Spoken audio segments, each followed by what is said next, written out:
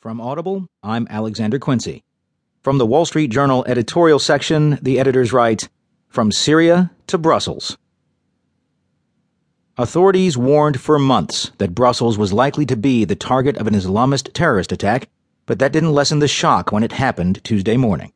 At least 30 were killed by a suicide bomber at the Brussels airport and in another bombing barely an hour later on a subway train near the European Union's main office complex.